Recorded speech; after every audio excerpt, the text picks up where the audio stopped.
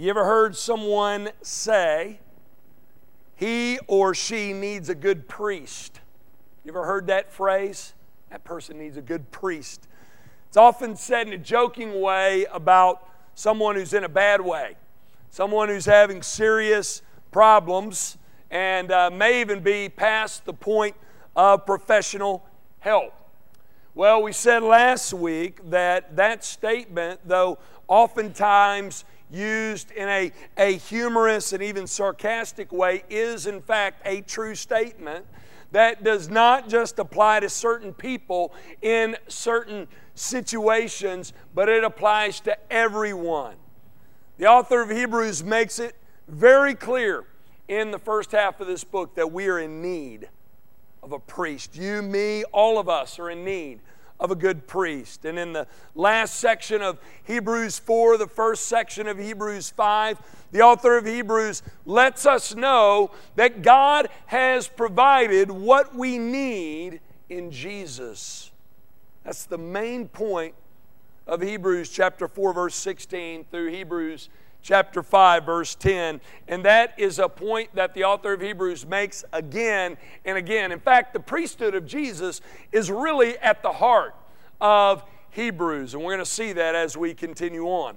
Now, like I said last week, some of you may be scratching your heads on why Jesus, being our great high priest, should be good news and motivating to us. I mean, let's be honest.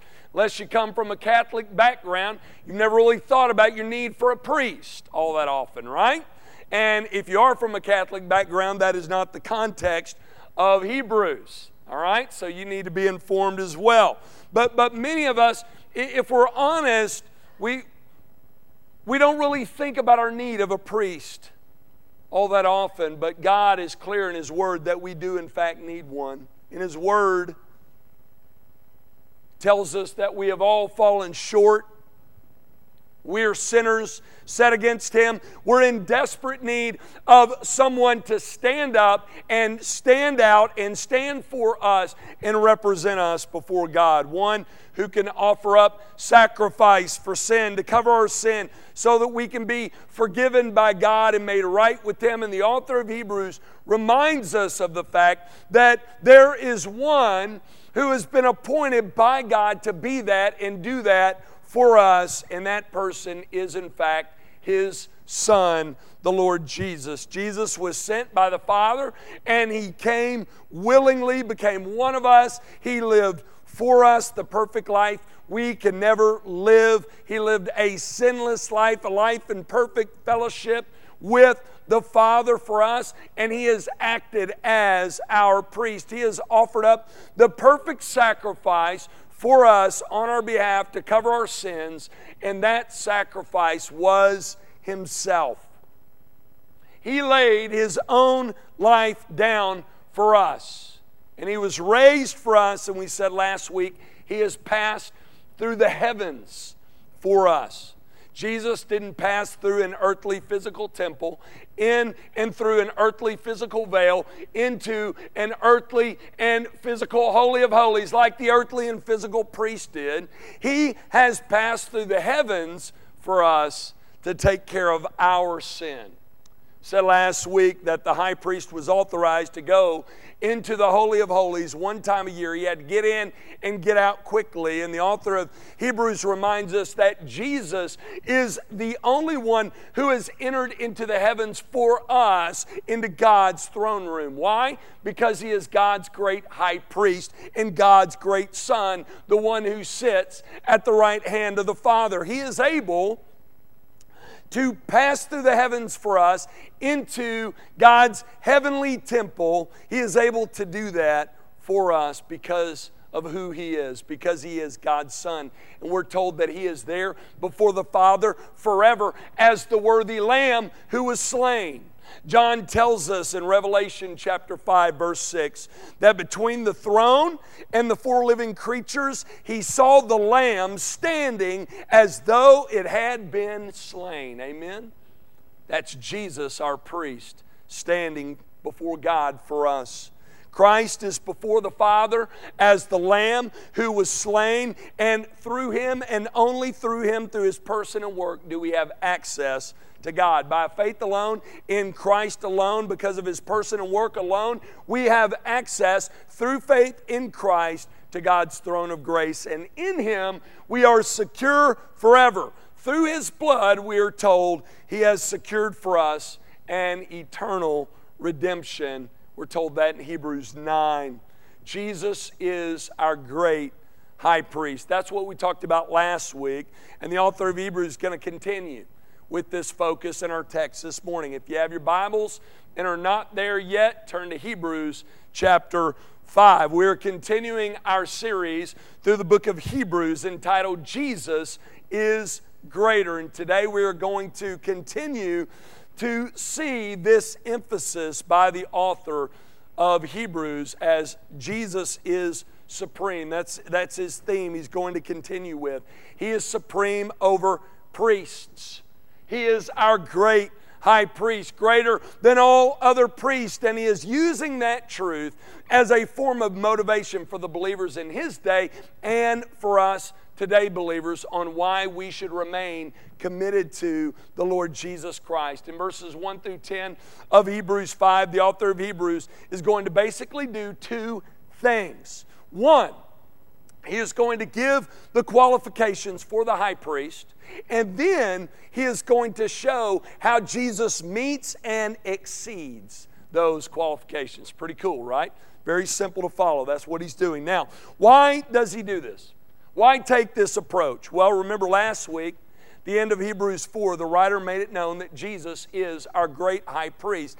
And I'm sure he is anticipating certain Jews, maybe in his audience or in the surrounding area, objecting to that, saying or questioning that, maybe not objecting, maybe that's too strong a term, but maybe questioning, saying, hold on a minute. There are certain specific qualifications to be a high priest. Not just anyone can take that title. How does Jesus meet those qualifications? It's as if the writer of Hebrews is anticipating those questions, or maybe he had already heard some of that questioning. So he takes a moment to examine these qualifications and how Jesus meets those qualifications. In the first 4 verses, Hebrews 5, the author gives 3 qualifications to be a high priest. Then we're going to look at those, and then we're going to look at verses 5 through 10, where he goes back over those qualifications and applies them to Jesus, shows how Jesus meets and exceeds those qualifications. First, notice the qualifications for a high priest. The first was this: the high priest was appointed by God from men. Look at verse 1 and verse 4. For every high priest chosen from among men is appointed to act on behalf of men in relation to God. Now skip down to verse 4. And no one takes this honor for himself, but only when called by God, just as Aaron was. Talked about this a bit last week, but with these 2 verses, we get a little insight into how one became the high priest. In that day, someone did not just decide, you know what, I think I'll become a priest, go to college, major in priestology, graduate, and apply for the position. That's not the way it worked back then. There were requirements for one to be high priest. 1, they had to be a man. 2, they had to be called by God through the line of Levi, the tribe of Levi, through the household of Aaron. High priests were chosen by God from men to act on man's behalf in relation to God. Now, let's take a moment just to break these down. First, he had to be a man. Why? Simple, to represent mankind. All right? God has always appointed men to represent mankind. Y'all remember who our first representative was, right? Adam. You remember what kind of job he did, right? He's the reason for the priests. All right? So, and we are as well, and they were as well. But, yeah, it's a reason we have a high priest, and of course we're to blame. They had to stand before God on behalf of their people, offering sacrifices to Him because of Adam's failure and because of their own failure. So the high priest had to be a man to represent mankind. 2, they had to be called by God, chosen by Him from among men. And to hammer this point home, the writer of Hebrews reminds those in his audience that even Aaron, the first priest, was called by God, and the high priest after him in the household of Aaron are called in Aaron as well, right? But they are called. Listen to Exodus 28, verse 1. Then bring near to you Aaron, your brother. It's God speaking to Moses. And his sons with him from among the people of Israel to serve me as priests. Aaron was chosen to be a high priest, and the author of Hebrews reminds them of this to make the point that if this was a qualification that was applied to Aaron, the head of the Levitical priesthood, then it applied to all priests. Now, the Jews in this day knew this, and they knew if anyone tried to assume the role of priest, having not been appointed by God, they'd be in a world of trouble. Being in the line of Levi, the tribe of Levi, the household of Aaron. Well, what about Jesus? Was he from the tribe of Levi? Is he from the household of Aaron? No. He was from the tribe of Judah, the household of David. He was not from the tribe of priests. He was from the tribe of kings. And with that in mind, should he have been considered a priest? Well, the answer is yes. Say yes. All right. The Bible says yes. And we're going to talk about why that's the case in just a moment. But first things first, the writer here just wants us to understand the qualifications for a high priest. He had to be appointed by God from men. Second, the high priest was to sympathize with God's people. He had to relate to them and sympathize with them. Look at verse 2. He can deal gently, this is a high priest, he can deal gently with the ignorant and the wayward, since he himself is beset with weakness. The best kind of representative, the person you want to stand on your behalf, is one who can relate to you, right? God's appointed priest could sympathize with those they ministered to. Why?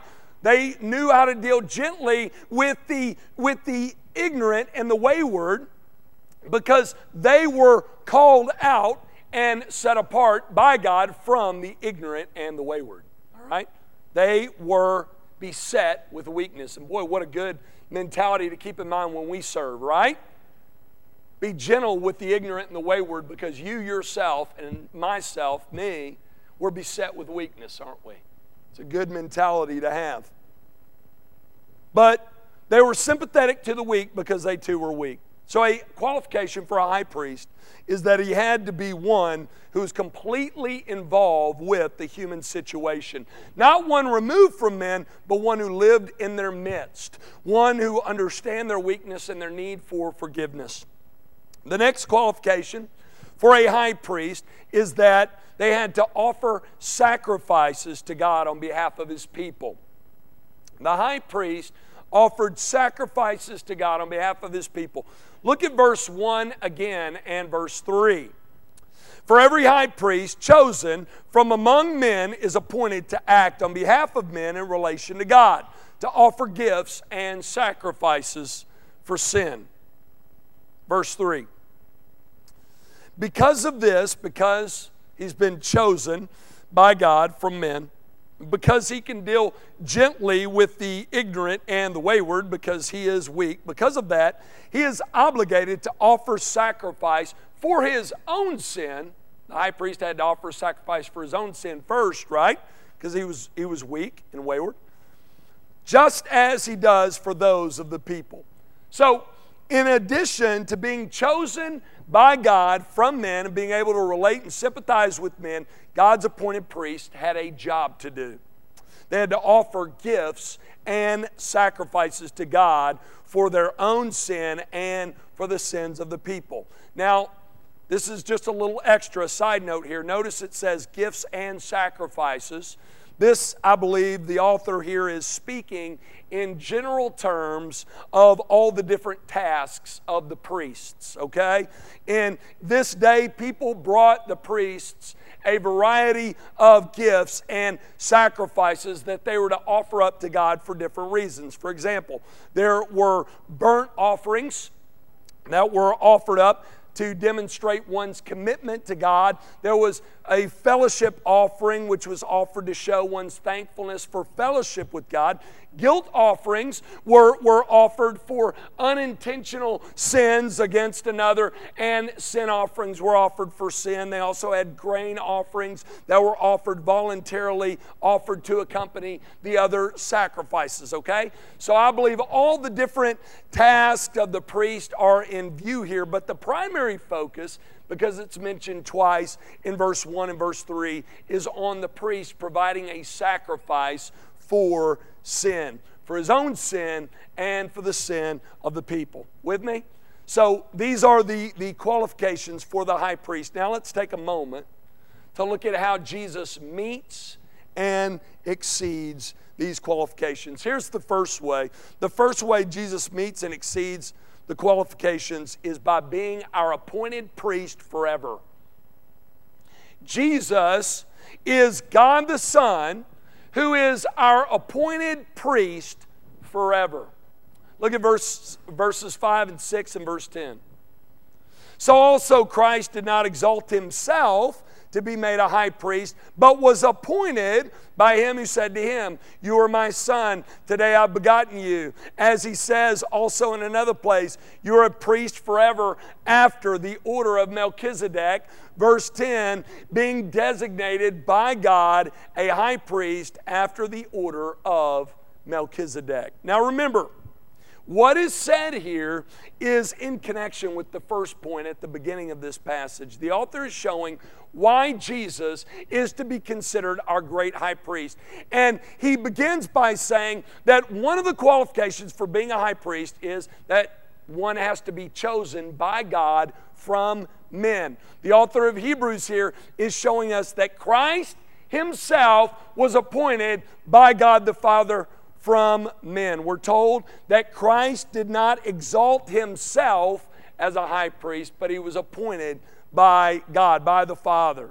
Notice he says, the same one who said, "You are my son," that's taken from Psalm 2:7, but of course we know God repeated those words throughout Christ's earthly ministry, at his baptism and at his transfiguration. The author of Hebrews is saying here, the same one who said, "You are my son," also said, "You are a priest forever." That phrase is taken from Psalm 110, verse 4. The author of Hebrews is once again taking the Old Testament and he is applying what's taught in the Old Testament to Jesus. And of course, God reaffirms these truths in the New Testament and through the gospel accounts and in the writers of the New Testament through the author of Hebrews here to make the point that Jesus is God's Son who has been appointed, designated by the Father to be a priest forever. Now, when did God appoint Jesus to be priest? Well, we know he had to become a man to become our priest, right? Because the priest had to be a man to stand for man before God. But he has always existed as the second person of the Trinity. Scripture is clear on that. From everlasting to everlasting, God is the Son forever. And we also learn when we study Scripture that there was this covenant between the Godhead, a covenant of redemption between the Father, Son, and Holy Spirit about this great work of salvation. And that's always been in place. That's why you have these messianic prophecies given all throughout the Old Testament recorded for us. It has always been the divine plan between the Father, Son, and Holy Spirit for Christ to come and become one of us and function as our great high priest. That's always been the plan. Yet there was a time in history when God the Son stepped out of eternity and into history, taking on flesh to be appointed as our high priest, the one appointed by the Father. He was born, he lived among God's people. Because the high priest was one chosen by God from men, Jesus became one of us. He became a man to function in this way as our high priest. And notice again the humility of Jesus. We see this highlighted throughout the New Testament. We're told by Paul in Philippians 2 that Jesus humbled himself by becoming one of us. Though he was equal with God the Father, God the Son, Paul says in Philippians 2, he emptied himself by becoming a man. And we're also told here, he did not exalt himself as a high priest. God did that for him. Verse 5 again, Christ did not exalt himself to be made a high priest, but was appointed by God. We see Christ's humility on display here in Hebrews 5. And we see that Christ is God's appointed priest forever. Now, earlier I mentioned an issue with that among the Jews with Jesus when it came to him being a priest because of the Levitical priesthood. You see, the issue is Jesus is not from the tribe of Levi. He's not from the household of Aaron. He's from the tribe of Judah, from the tribe of kings, from the household of David. Priests in the Old Testament were all descendants of Levi, the Jewish priests. They were descendants of Aaron. Well, notice the author of Hebrews addresses this as well. He says at the end of verse 5 and in verse 10 that Jesus is a high priest from another order. Not the order of Aaron, but the order of Melchizedek. So Jesus is not a priest after Aaron, but after Melchizedek. Now, who on earth is Melchizedek? You're probably asking that question, right? It's a very interesting character in Scripture. We're going to talk about Melchizedek a lot in Hebrews. So I'm going to save some for the sake of time so we can move through this text. I'll mention a few things about him, but I'm going to mention more about him in Hebrews chapter 7. I actually wrote a paper on him in seminary, but I know more about him now having studied through the book of Hebrews. You learn, just him in context there, a lot more about him. So I'll just say a few things about him, then we'll move on. He's first mentioned in Genesis. He's an obscure character who visits Abram before Abram's Abraham, before the Jewish people. We're told that Melchizedek was the king of Salem, which many believe this to be Jerusalem at this time. Salem's shortened form of Jerusalem. So the king of Jerusalem before the Jewish people. How about that? And we're told in Genesis that he was a priest of the Most High God. So he's a king and he's a priest and the king of Jerusalem. Are you following me? Okay. He visits Abram and blesses Abram, and we're told that Abram pays him an offering, a tenth from the spoils of war. What war? We'll talk about that in Hebrews 7. Come back, okay? Now, we don't know anything about Melchizedek's family, his upbringing.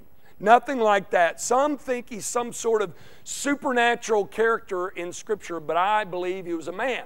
And I'll explain that more in Hebrews 7, but I will say this. Think about it. He's a priest. What did we just say about priests? They needed to be a man to represent mankind. All right? So he's a man, king priest, who served the one true God, who is spoken of in an obscure way for a reason.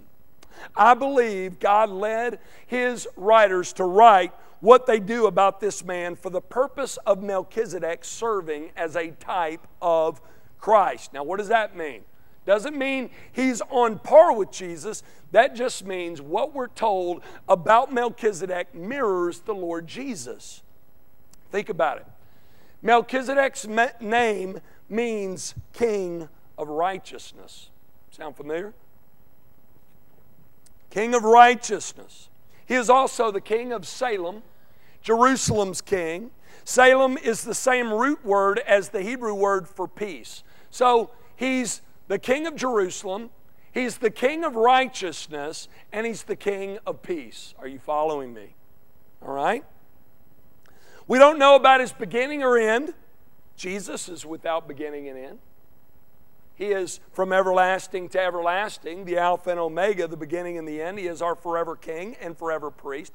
Melchizedek is in a superior position to the patriarch, the first father, Abraham. Right? Is Jesus superior to Abraham? Yeah, he's making that point here. He's king and priest, just like Jesus. Aaron, though he was a priest, was not a king. David, though he was a king, was not a priest. Jesus is both. Melchizedek is both. Melchizedek's priesthood, of course, precedes that of Levi and of Aaron because he's there before those guys are in place, right? His priesthood is.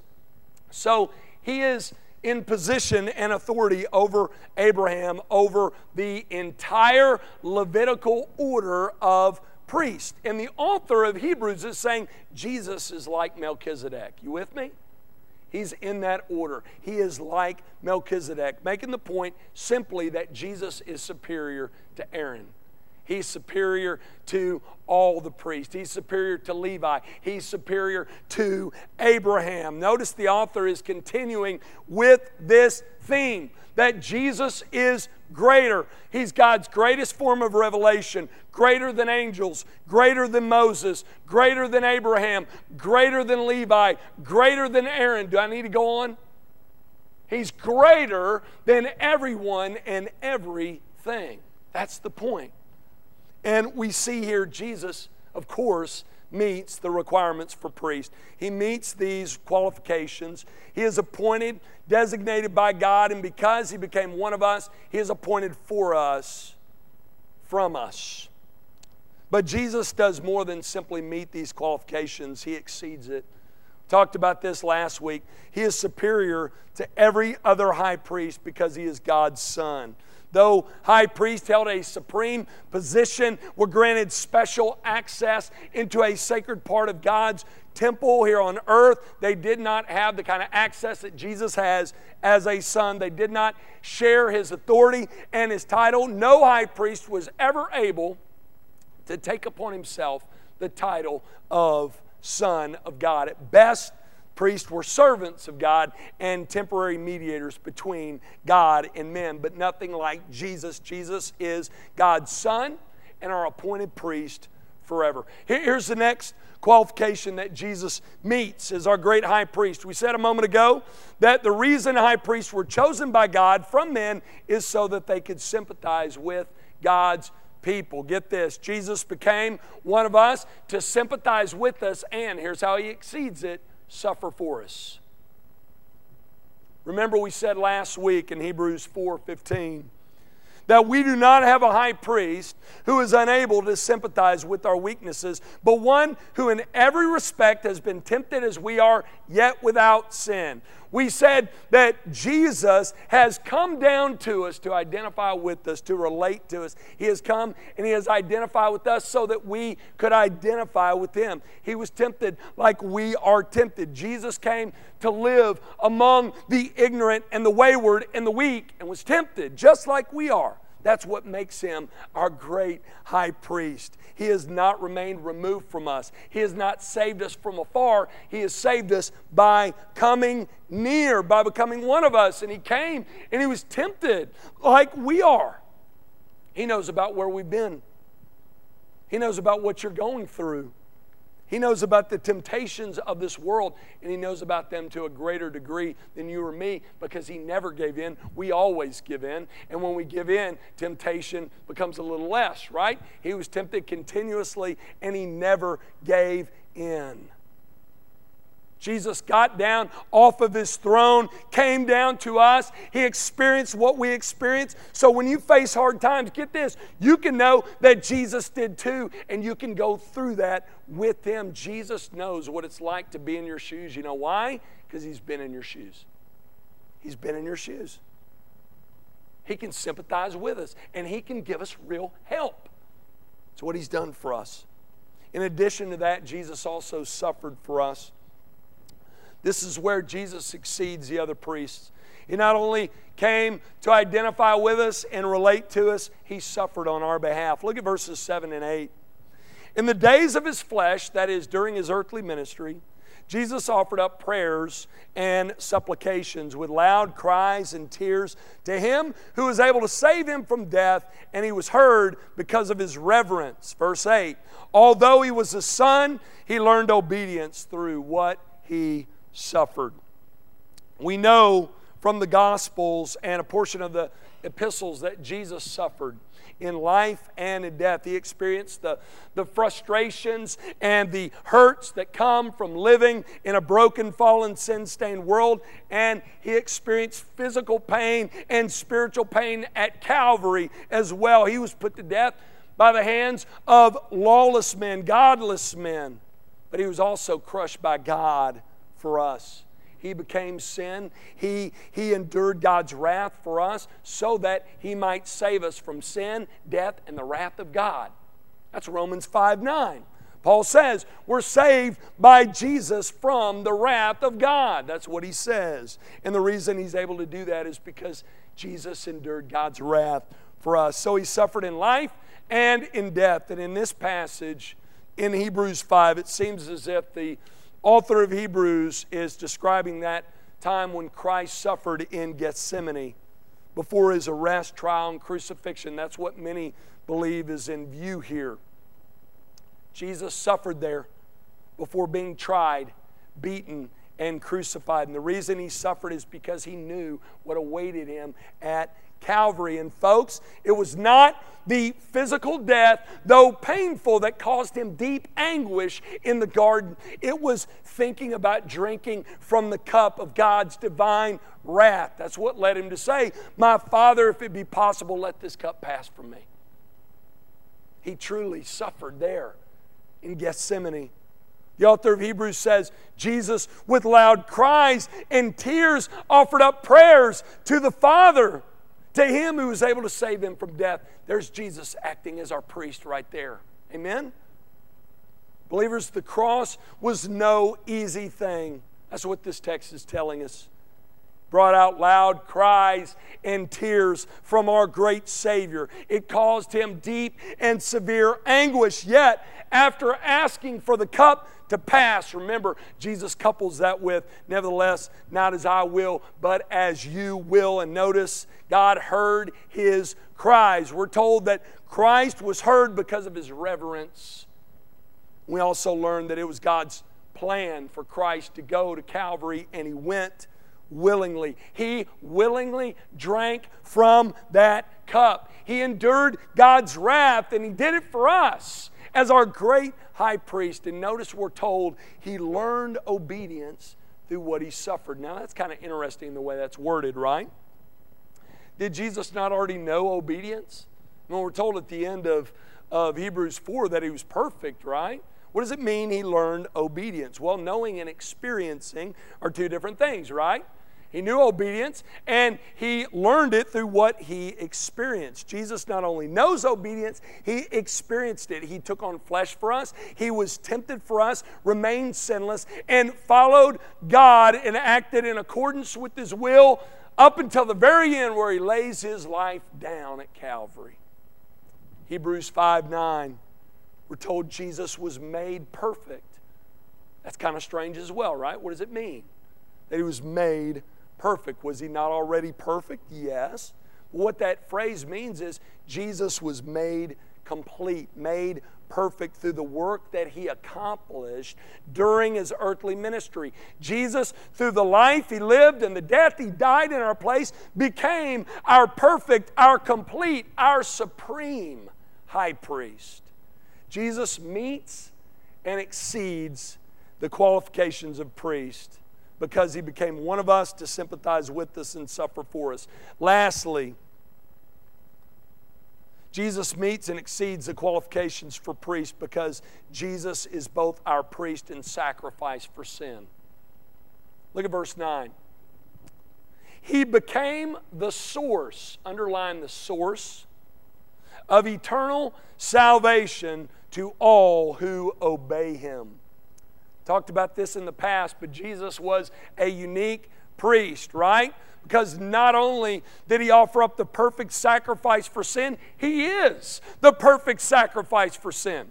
Again, we're told in Hebrews 9:12, Jesus entered once for all into the holy places, not by means of the blood of goats and calves, but by means of his own blood, thus securing an eternal redemption.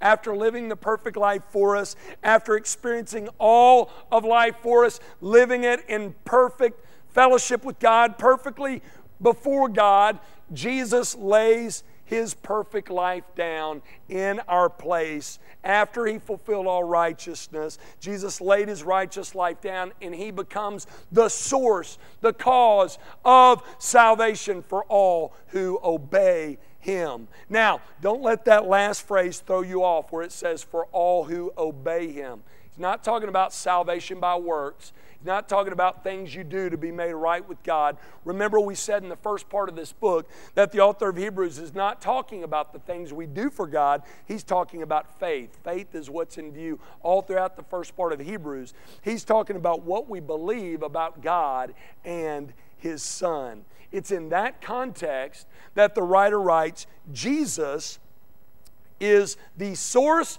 of eternal salvation for all who obey. In other words, for all who obediently forsake sin and trust in Christ alone for salvation. Did you know that repentance and faith is an act of obedience? I heard an evangelist talk once about salvation, and he said, you know what? God's a gentleman. He doesn't ever command. He just asks, would you please, if it's not too much trouble, turn from your sin. I'm adding a little bit, but it's basically the gist of it.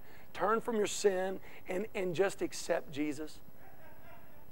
That is not what the kind of words that God uses in Scripture. He says repent and believe. That is a command. And those who are disobedient to that command will be condemned for their disobedience. God doesn't say if it's not too much trouble. He says, as our King, the God of the universe, repent and believe in Jesus. Jesus is the source of eternal salvation for all who obediently forsake their sin and trust in Christ alone for salvation. Jesus has acted as our priest and our sacrifice for sin. He has done it all for us. He has paid it all, and through him, through faith alone, in him alone, there is eternal redemption, eternal salvation. And apart from him, there is no other way to be saved. Not my words, God's words. You, me, all of us, we're in need of a priest.